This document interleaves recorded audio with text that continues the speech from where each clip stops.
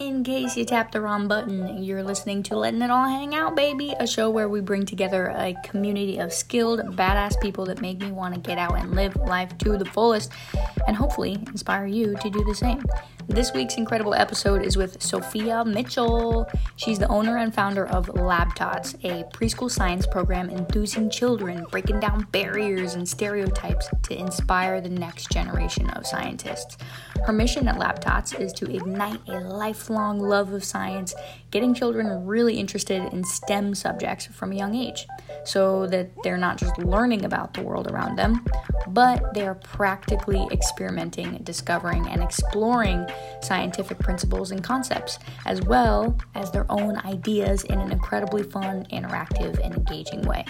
Today, we talk about unleashing your inner child, to work through hard problems, how to expand your creativity, or if you're already naturally creative, how to actually buckle down and put it to good use. So, you know the drill by now. Let's just get into it. Hello, Sophia. How have you been? It's been a while since we last chatted. I know some things are crazy, but overall life seems like it's pretty good. Yeah, hi Hayley, lovely to speak to you again. And yeah, it has been a little while. It seems things have changed a bit. So we're back into homeschooling now in the UK. So yeah, but we're surviving and it's all good. Yeah. So can't complain. We're all safe. So that's awesome. Homeschooling seems like, so I was homeschooled for a period of years when I was younger, and it was a little sort of similar situation. I was homeschooled because I had an autoimmune disease called aplastic anemia, and it's where your good cells attack each other, and so very immunocompromised, and so I couldn't go out to regular public school, which is sort of similar situation we're in now. So it's interesting to talk to people who have kids that are being homeschooled right now, and what that process is like. Would you shed a little bit of light on? I remember homeschool, like the program that we did was cool. It involved math in a fun way. And I was like, oh, this is nice. Like, I don't usually like math. I don't usually like these things. And so as a kid, I was like, nice. I get to chill in my bed. I get to do school in my pajamas. But I'm sure my mom probably felt a whole variety of different ways because I was difficult. Yeah, there were things that I didn't want to do. So how has that experience been for you? To be honest, it's been on the whole, it's been a really, really positive one, and it's been great that I've been able to utilise a lot of the stuff I do with Lab Tots. So we've been in a very fortunate position that we've got a plethora of different, materials that we can use, and because I've sort of got my brain focused in how I can do things in a more creative way, I think Edward, my son, has benefited from that. I'm sure if you actually asked him, he'd probably not quite see it in the same way. But yeah, I mean, the first lockdown was a bit different because, it took everybody by surprise. Nothing was really set up. So it was a bit like, oh, okay, let's do what we can. This time, I think, schools have had a bit more time to prepare. So there's more online programs now. I think you can still tell that things have been a little bit, put together in a sense of not a rush, but but you can tell that they've not had like ages and ages to post edit and etc. So yeah, commendations for everything that everybody's put together in such a short period of time. So I think in the whole, everybody's done fantastically well. So we've been following some of the stuff that school have sent through, but then I've been trying to expand on it, to tailor make it to my son, and that's been quite cool. And we've had a couple of moments where it's, you're trying things and you get a bit of a so I've just invested in some boxing gloves and some and that's actually really good. So we've got these little what do you call them, the pads, so then if we get a little sense of frustration, it's like, right, get the pads out, and it's all good. So that's been quite fun. But yeah, we've done things like we created this game, Maths Ninja. So we've used dry white markers on the big patio windows. So we've drawn these ninjas, we've made some origami ninja stars, and we gave each of these ninjas, different point systems, and we threw the ninja stars and we recorded them. And that was brilliant math. So again, so Edward was doing it, and can we do this? Can we do this more? Can we do this more? And then if we missed, we'd take some numbers away. And yeah, so it's really challenged the creative process, and to see what works and what doesn't, and just to see how schools are teaching and how they're approaching the online from what I do in my everyday job, it's been great research realistically. But so yeah, wow, that's so fascinating. First of all, I love how you bring so much fun and creativity into pretty much everything that you do, as far as it seems, especially with your own kids and other people's kids with laptops. And I love the idea of being like able to take something that's, for lack of a better word, boring to most people, or like complicated in a way where it shouldn't be complicated, you know what I mean? And breaking it down super simply. And I think that we do that and you do that especially so well for kids, but we forget to do that for ourselves, like as adults. And one thing that stood out to me most is you were like, he'll get frustrated. And so we bring out the little boxing pads and gloves and get it out a little bit. I love that. And it's a little note from a playbook that we should take for ourselves of, we get frustrated with projects at work too, just because we're either doing something, learning something that is in our adult world and is more, again, for lack of a better word, advanced, right? Like air quotes. It's still the same thing. We're still put in the same situation when we were, how old is your son? He's 6.5. Okay, so we were still in the same position when we were 6, when we were 13, when we were 16. And those stages of life change and how, the situations around those stages of life change. But the core of like how we respond to situations pretty much stays the same, which is so funny. And how do you come up with different ways of making these learning projects, like learning different, I'm literally forgetting the word, what is the genre of school? Like what? Like we can go with that. Okay, go Jean. Thank you. Subjects, we can go with that. The subjects. There we go. That's the word I was searching for. How do you make these different subjects more exciting? Like when you're putting together programs for laptops, anything, because you said this is a good research tool for you. Be going through this. So what does that process look like for you? Again, I try and keep it really open. So I don't have, I think the idea is I don't have a process. I try and have a toolbox, and I try and think of, well, how would I like it to be relayed to me? Or looking back and trying to remember how I felt when you were experiencing that kind of education back then, what would have made it more interesting? And a lot of it is just trial and error. And, and suddenly it's basically, I think, just really being open and honest and being prepared to fail, which again is a massive life skill. And that's another thing that, science and scientific methodology teaches you, is that vast majority of times things fail, but that's okay. You need to learn from it and then go, okay, well, what worked from that? And then what didn't? And then, okay, is there a way that we can maybe problem solve? And I think if you're trying to do it in a very creative way, then you'll come up with things, again, like the Maths Ninja that we talked about just before. We'd got the questions and we were there, and Ed was getting really frustrated and I'm getting quite frustrated. And I was open with him. I said, look, this isn't easy for mummy either. So what you're feeling, I'm feeling too. That's okay.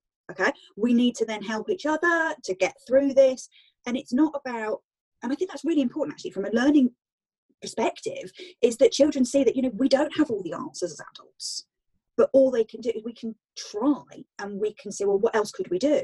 And then we came up with the solution that actually, if we start getting frustrated, maybe we should just take a break and do something else for a little while, whatever that may be, and then come back to it. So we're not giving up.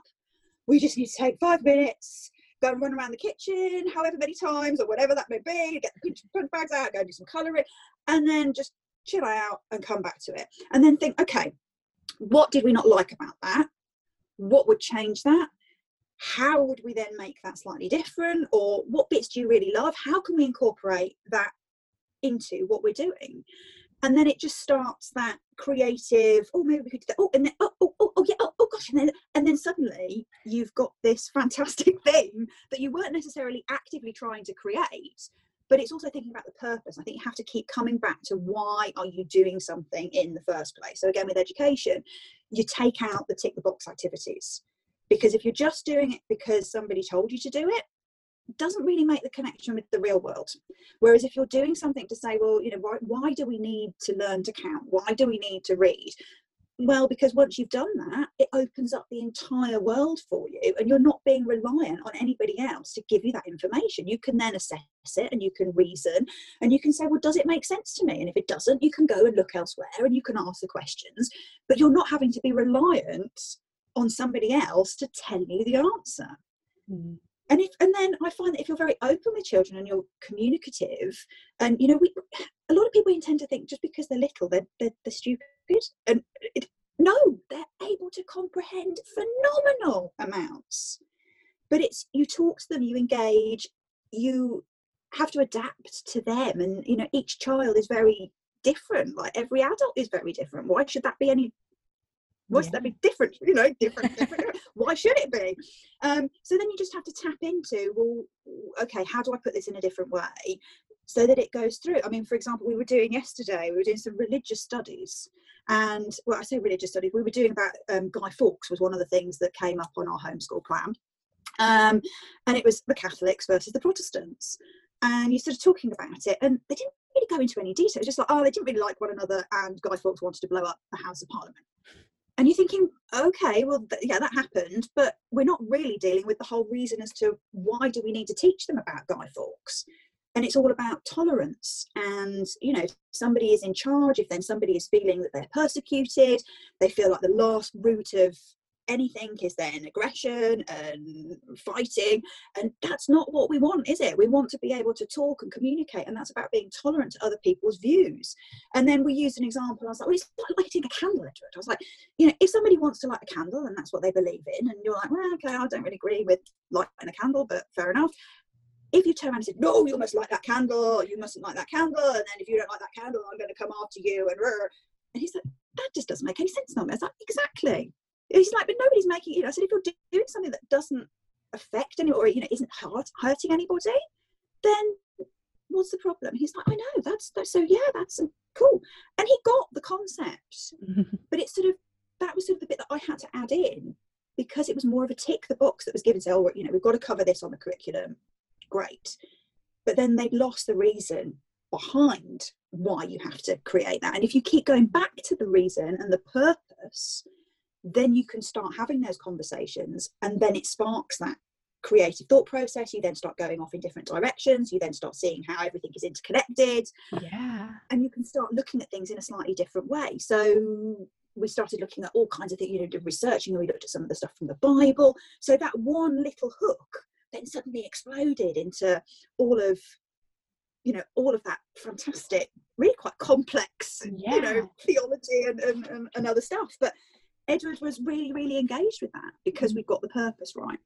Yeah. Oh my gosh. The purpose, you said so many things that I want to touch on, which I'm so excited about. There's so many like life lessons and nuggets when what you talked about. And I don't know if I've ever really had a conversation where the clear correlation with how we were as kids and the way that we learn concepts and all of this stuff and how we just enjoy life translates to how important that is as adults. I never really, yes, I knew it. I made that connection, but I haven't had a conversation with somebody that made it so clear. Like you explaining how just being a kid and getting all these homework assignments or projects where it's just tick the box. It's like, okay, you're going to learn this. And you'll learn why later. Or it's the classic like mom or teacher or parent saying where it's like, because I told you so. Like you're going to do this because I told you so. And it makes no sense in our kid brain. And same thing with our adult brain. If somebody tells us to do something like our boss and they're like, just do it because, I told you to, or it's on your to-do list. I'm like, okay, but why? And relating it back to things that are important to us or make sense to us or applicable to our specific life makes the thing that we're learning so much better ingrained into our memory. Like I barely remember half the stuff from probably the age of, 5 and up. Like concrete concepts as far as maybe math or reading or like stories that we were supposed to learn about history, and I just don't remember. And I got the core concepts, but I don't even know if it was necessarily from those school assignments. It was probably from life lessons, like things that my parents taught me or things that teachers explained in a way that did make sense. And so how because it seems like you're really good at finding connections with things. Like you'll just be looking through your box of tools, like you said, and you're like, oh, you'll think back to your childhood or what you would like as a kid, and you start to make those connections. Does that just come naturally to you and you're like, boop, bop, bop, like done? Or is it sort of you've learned how to connect what feels good with what is going to be teachable? That's a really interesting question. And the true answer is I don't really know. Yeah. I think there is an element of I do things naturally. And I've always thought in a slightly different way. And I possibly, again, looking back retrospectively, when I'd be sitting there or even in my corporate life, you know, you'd be going, but this is, I don't understand why you can't see that. So that's almost something that I've learned about myself, is that actually I do make connections and I am able to see things in a slightly different way. That to me, because I've always been able to do that, you automatically think that anything that you can do, everybody else can do as well. Yeah. So when you work out, but then maybe people can't, then it's about actually maybe I have the responsibility now to maybe communicate the, as I call it, the method behind the madness. So seemingly when I do certain things, people might look at me going, what? What are you doing? And then, you know, you learn to pick up on those cues where it's like, oh, okay, right, I'm going to just elaborate on that. And then if you're struggling with being able to see the path that I'm taking, this is my responsibility now to communicate that out to you so you can see where I've got to from point A to point Z. But I think that's for everybody. I mean, one thing that everybody talks about is common sense, right? How many times do we say, oh, well, that's common sense? And then people do something that is just doesn't really make sense. And you're thinking, well, therefore common sense is not really that common, right? So actually everybody's brains are wired slightly differently, and people will come to different solutions and different conclusions based on a whole massive diverse spectrum of experiences, education, formal, informal, feelings, emotions that again are intangible, you can't really quantify them. So it's all about actually, once you kind of embrace that and say, okay, this is my common sense, and then you have that conversation, and then it's oh, well, that would be your, okay, but then maybe you can, and then you can find the commonality, and then you can sort of piece together the bits. So, yeah, it's difficult to say whether I've learned to do that.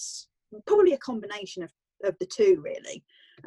Yeah, it's very interesting. Yeah, definitely probably a combination of the two. It's first of all, it's awesome that you have a gift like that. I think it's something that one, not a lot of people have, and two, if they have it, you know, it just seems like it's so useful. Like, yes, it's the whole reason why we look back at history books and read textbooks, and we look back at the past to see what we should do either in the present or in the future, and you just do that on your everyday life for anything, which is so cool.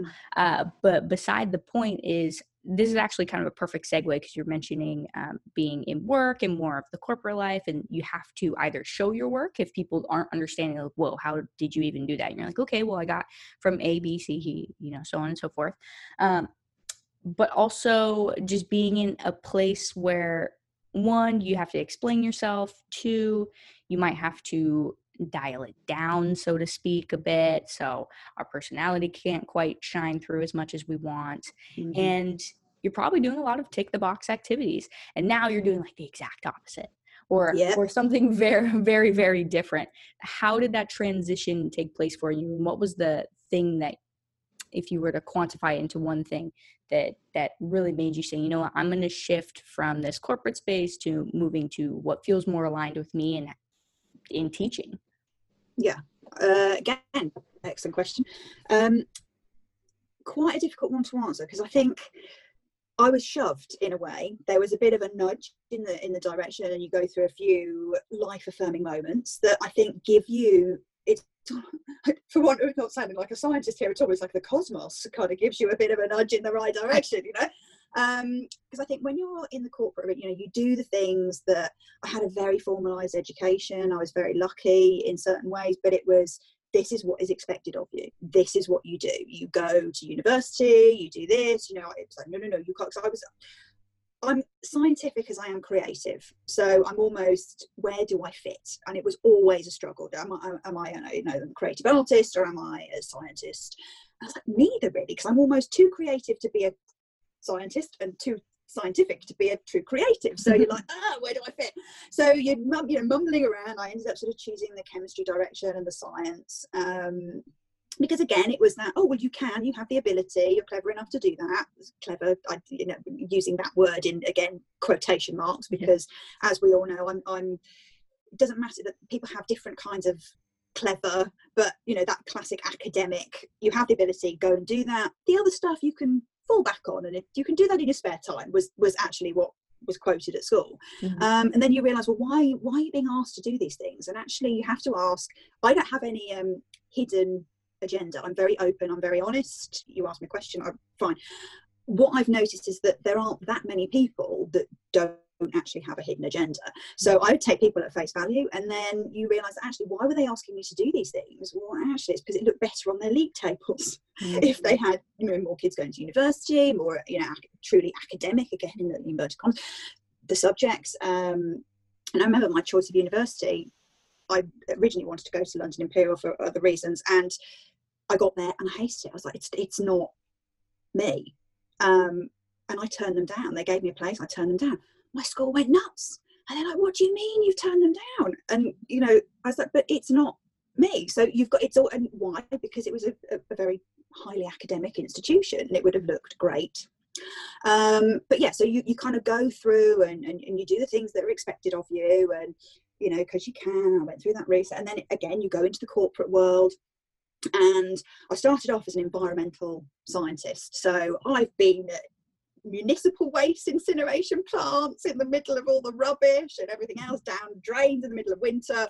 And I'm thinking, oh, it's a bit cold and a bit dirty. Maybe I should, and then I started looking at pharmaceuticals. And the money was a lot better. And, you go again, going down that rabbit.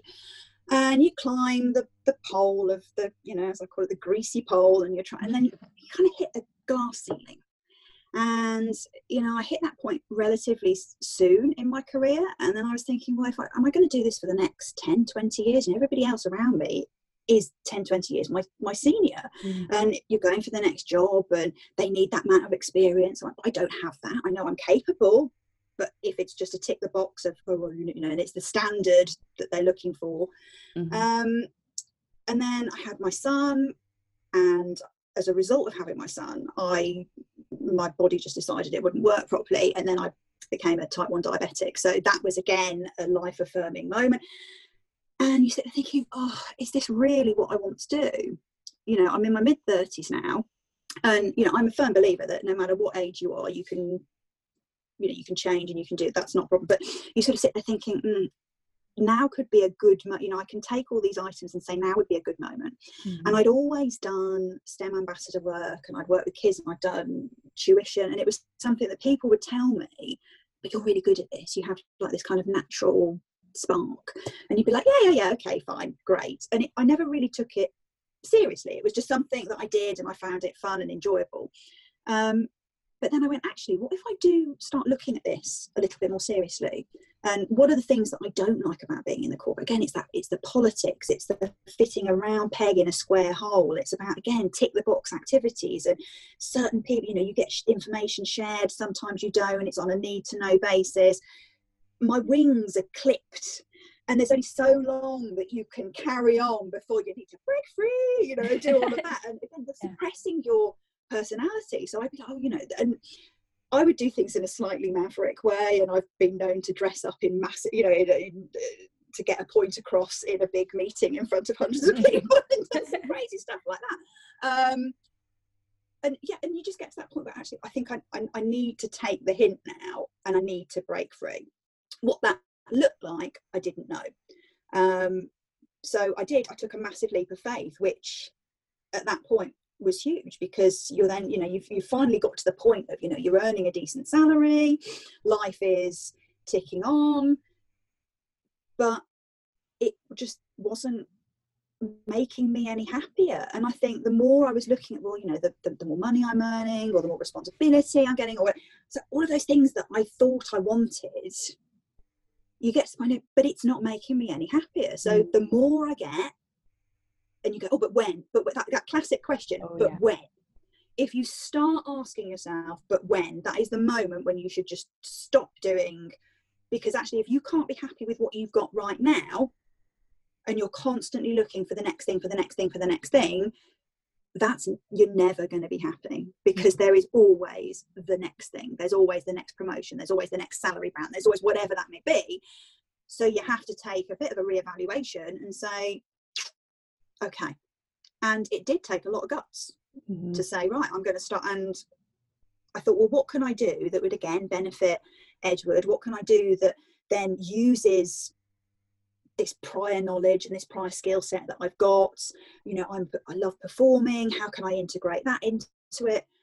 And actually, as a result of that, then Labtops was born. You know, started doing research, and I was like, is there anything else out there that is a bit like that? And there was nothing at the time that I could find. And I thought, well, that's one or two reasons. It's either the fact that it can't be done because somebody's tried it and it just doesn't work, or the fact that maybe nobody's tried it or tried it in the way that I would be.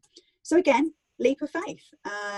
And I love creating. I love the autonomy, and I love being able to say, okay, or that isn't working, right, I can stop doing it. I don't have to go through a chain of command. And then the only person, you know, I have no problem with taking on responsibility. So if something doesn't work, all on me. But then I have the ability to fix it and to run it the way. So there's certain things that I do that maybe other people wouldn't necessarily agree with, or go, oh, I wouldn't have thought about doing it like that. But yeah, I'm like, give it a go and try it. So that's where I am. We're 5 years in and still surviving. So, hell yeah. So it must be working down the road. But yeah, wow, that is such a cool journey, and it's so, I'm sure, empowering for you, and also just empowering to see how constantly you've been given these opportunities to really see the position that you're in from an objective perspective. And like you were sort of looking around and you're like, wow, okay, I can, you know, I've hit this ceiling for myself, but I'm looking at all these other people and they're doing the same thing. And then you're like, well, maybe as soon as you had heard that question in your own head of I'll be happy when, you were like, oh, okay, it's time to make a change. And then you did it. You literally said, all right, like, fuck it. Jump off the cliff. Hope that you land on some pillows. Or the wings suddenly come out and you turn into this lovely fairy going, oh, marvelous. Yeah, you're like, I hope I'm not like a penguin trying to fly off this cliff. You're more like a beautiful bird. But then, you know, you learn. Exactly. Yeah. Hopefully you'll slide down on your little penguin belly. Oh my gosh. But you said something earlier that really sparked my interest, because I think that for me, I'm very much on the creative side, like more of the left brain, scientific, logical thinking is just not as active. But I work with a lot of people who are like that because they're in business. And so they're very numbers oriented. They're very left brain thinkers. They're very scientific brained. And I want to help, you know, bridge that gap. And I want to be able to mesh those two things together. And you do that so well. And, you know, this is a big question. You might not have the answer for it, which is totally fine. But how did you find, or what do you feel like is a good balance between being creative and letting that side really shine through, but also still bringing it back and being like, okay, how do I make this a real experiment, so to speak? How do I actually apply it in a concrete way in my life? Oh, hey, don't worry. We're going to get right back to the episode. But before we do, we've got a sponsor. This episode is sponsored by 8 to 8 Collective. Now, I'm a little biased because I am the co-founder and CEO, but that's besides the point. 8 to 8 Collective is a creative agency that's been founded by artists for artists. We aim to amplify the voice of creators by providing resources that make it easier for them to do what they do best: create. We partner with companies and organizations such as Dope Productions, Purple Publishing, CMHX, Solitude, and more, baby, as our goal is to connect like-minded, heart-centered creatives, not only with one another, but with the masses, both online and off, in hopes to help creatives just like yourself, maybe, make their passion a career too. So to see what's up or join the collective, head to 828collective.com. That's 828, like the number, collective.com. Back to the show. Again, I think that's something that I find reasonably easy to do, but then I appreciate that actually other people might really struggle. I think a lot of it is being, again, it goes back to that being open, being honest, and the hardest person to be honest with is yourself. And I think then it's also knowing your strengths, admitting your weaknesses, but then once you've acknowledged that, you can then work on making those weaknesses no longer weaknesses, and actually you can turn them into strengths. You can, but you have to be prepared to put the work in to do that.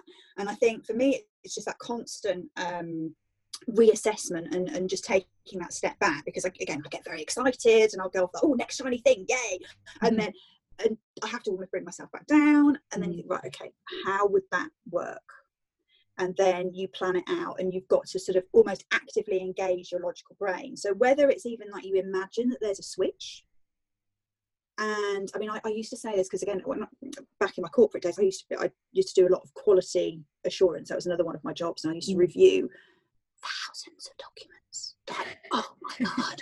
But that was something that, again, when I was a kid, the natural thing was just like, oh, just go with it. And actually sitting down, I can see it in my son as well.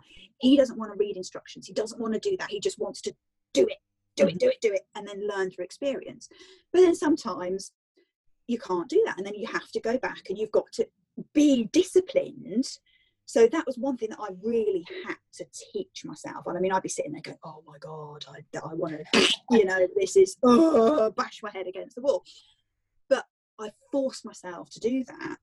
And actually I became exceptionally good at it. And then you get quicker and you get more efficient. And I still can't say I like it. And that's why I'm not doing it anymore. But now that I have to do, you write procedures and processes, and I've got to do, the either filling out your tax return or doing your health and safety, all of those things that are so important but are really dry. Because I've taught myself the discipline, I now don't have a problem with doing those sorts of things. And I think it is, and the way I look at it, going back to that, is that switch that I used to say, right, I've got to switch that or flip that switch. And I used to say to people, don't ask me a question or to ask me to review this and edit it unless you're prepared for the torrent of stuff that's going to come out and the questions. I mean, I'd write, and I'd have to write the comments down. It's like, it's something that I had to, if I spotted there was a full stop that was missing in something, I had to write it down. I had to, so that you have to just be warned that I will go from one to crazy reviewing lady that's just gonna red pen abuse on the document. And I did see it like a switch. And I think if you start sort of visualizing that, and you go, right, now I need to go to and be this other person for a while, and almost emulate, what does that look like, what traits, what things make that superb, how can I emulate that behavior? And then it's just slowly practicing and then integrating that into it, and then over time, before you realize, you're like, oh gosh, that's become now a skill set that I can add to my toolbox of stuff. And it's just, I pull on that when I need to. And equally then, the switch gets turned off, thank God, that gets put back in the box, and then you can start on something else. So yeah, that's kind of how I approach it. I don't know if that would work for other people, but I don't know, maybe give it a go. Give it a try, see if it does.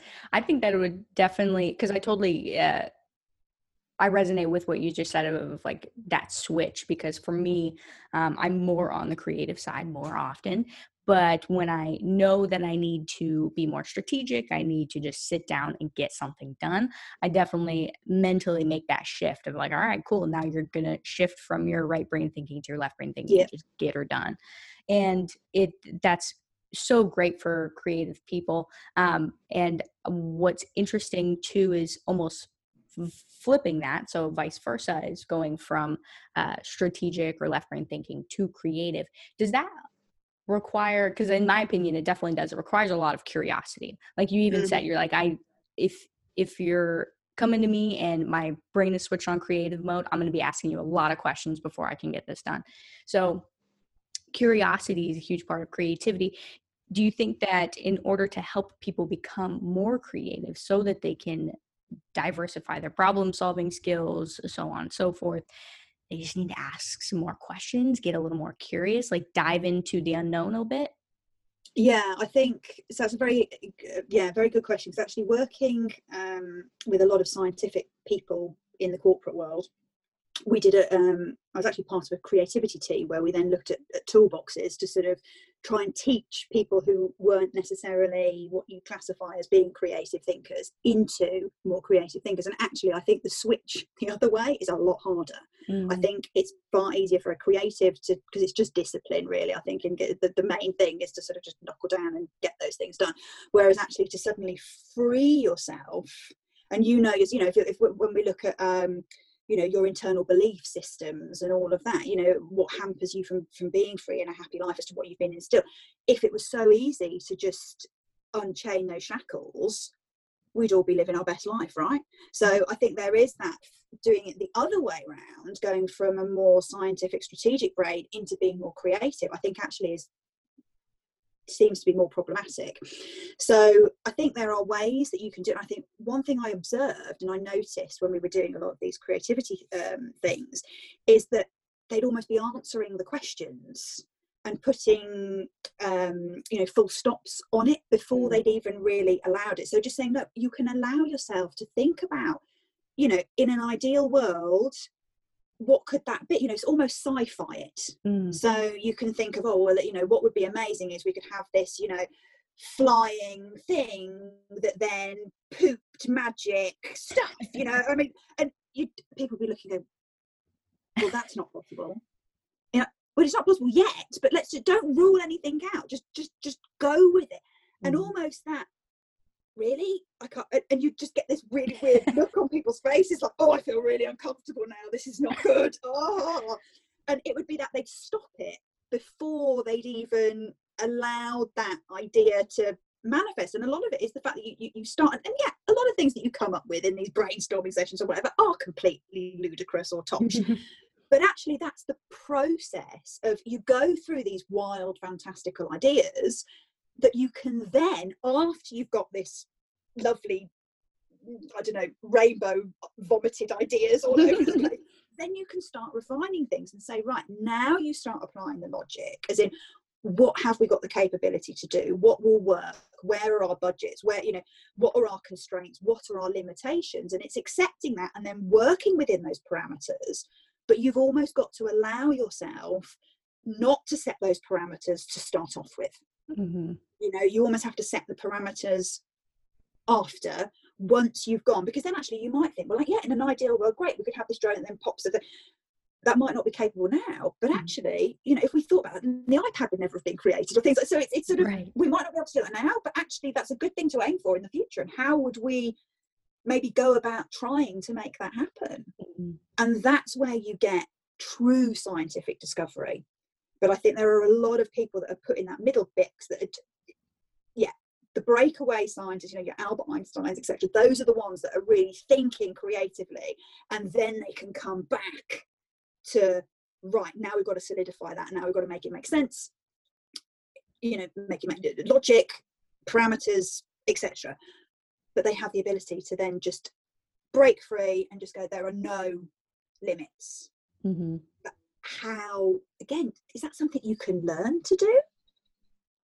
Again, is it a practice thing that you just, and I suppose once you've realised that it doesn't matter, I think a lot of things as well is that people feel that, if I say something that isn't sensical, or again, I've just said about a unicorn pooping goodness no, or whatever, everybody's going to laugh at me. And then that comes back down to actually open, honest, don't take yourself too seriously. And if you can be a bit silly, say something, and then go, okay, that's fine. I think that then allows you and frees you to be able to start questioning properly. And there is, and if you truly believe there is no such thing as a silly question, I think a lot of people, when you get into the academics and you get into the logic, because there is often a definitive yes and no factual answer, and people like it to be that rather than opinion based, I think that's something that they need to embrace a bit more and be open to, that it's okay to be wrong, or that sense of that feeling of, people are going to think I'm stupid. But once you've just got, and the people that I've worked with, I mean, I've worked with some amazing people in my time, and one of the best auditors I ever worked with, just constantly question, and you could see people in the room going, is she a bit of an idiot? Why does she ask? But she didn't care. And actually, she would get to the point where she would question to the void, and she would hit, and she was the best auditor I'd ever seen. But people who weren't on that wavelength couldn't quite understand why she could almost allow herself to ask those questions that to them seemed, well, that's a bit of a stupid question. It's like, but no, there aren't, because actually by going through that chain, she's got to the bit that, and now everybody's like, oh, yeah, we don't know. Bingo, there you go. Oh, but you have to allow yourself to be a bit stupid.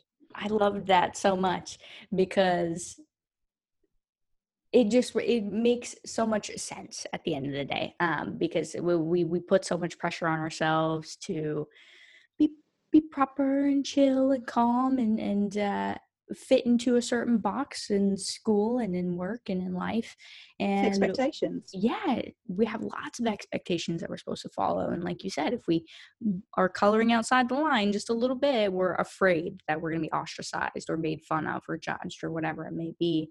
But in reality, I would say most times that doesn't happen, because most people to the core are good, and yeah, maybe a thought will come up in their brain here and there, but really doesn't matter.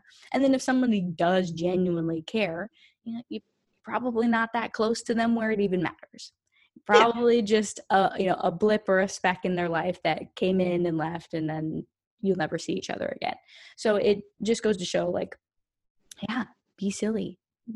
Be a little bit more open to different possibilities. And yeah, it's more of a practice, as you said, because I see now how, yeah, it can be really difficult to go from this strategic left brain thinking into breaking free of the shackles, so like you said, so to speak, and opening up, creating this limitless possibility. And you're like, whoa, no, it's almost too big, right? Scary. You're like, whoa, too big. It's trying to think about the multi-universes or something. You're like, whoa, yeah, it's too complicated.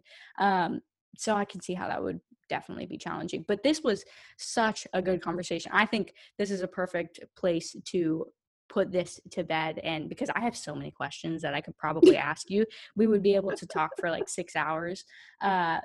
We'll put a cap on this, and you and I'm sure we'll have another conversation in the future. But I always end my podcast and ask one last question, which is, for one person listening, is there a piece of advice or just anything that you would like to say to them and have them hear? I suppose just try and be honest with yourself, true to yourself. Don't be so worried about what other people are thinking or what other, about you as an individual, but you have to, just be that awareness that fun and meaningful learning is not mutually exclusive. Serious and meaningful learning are not collectively exhaustive, and just have some fun. And as long as you're not hurting yourself or hurting other people, go with it. I think. I love it. Yeah, just have fun, be a bit silly. You can always be serious as well. And the two, you can be both. You can be everything if you want to be. Yes. Oh, I love that. You can be everything if you want to be. And where can people find you? Where can people learn more about LabTots or anything else that you have coming in that they can just connect and make sure that they're up to date with everything you got going on? LinkedIn is brilliant. So you can search for me, Sophia Mitchell, LabTots on LinkedIn. I have got a Twitter account. I'm not a tweeter, shall we say? Even though I have an awful lot to say and I can carry on. Yeah, the writing bit, it's quite more emojis, I think. www.labtots.com. We're in the process of doing a whole massive revamp, and then e-learning and all that kind of stuff coming on board, so watch this space. And Facebook, labtots.preschool.science. Awesome, probably the best place, in Instagram. Beautiful. Yes, everything will be linked in the description, and definitely go check it out. There's amazing things coming in for the future from Sophia as far as education goes and making it accessible for people. So definitely follow Sophia. Gosh, this was so fun. Thank you again so much. I had a great time. And you're most welcome. Thank you for inviting me. Yes, I popped my podcast cherry now. That's awesome. That's so funny. Oh my God. I love it, Sophia. We will definitely chat soon. Yeah, absolutely. Have a wonderful rest of the day. Thank you. Thank you so much for listening to this episode of Letting It All Hang Out. I sincerely hope that you enjoyed it and learned a thing or two. I definitely know that I did. And I'd love to hear your thoughts and start a conversation with you. So feel free to send me a voice message right here on Anchor, or you can message me on any of my social media platforms at Haley Kalani. Much love to you all. Until next time, stay well.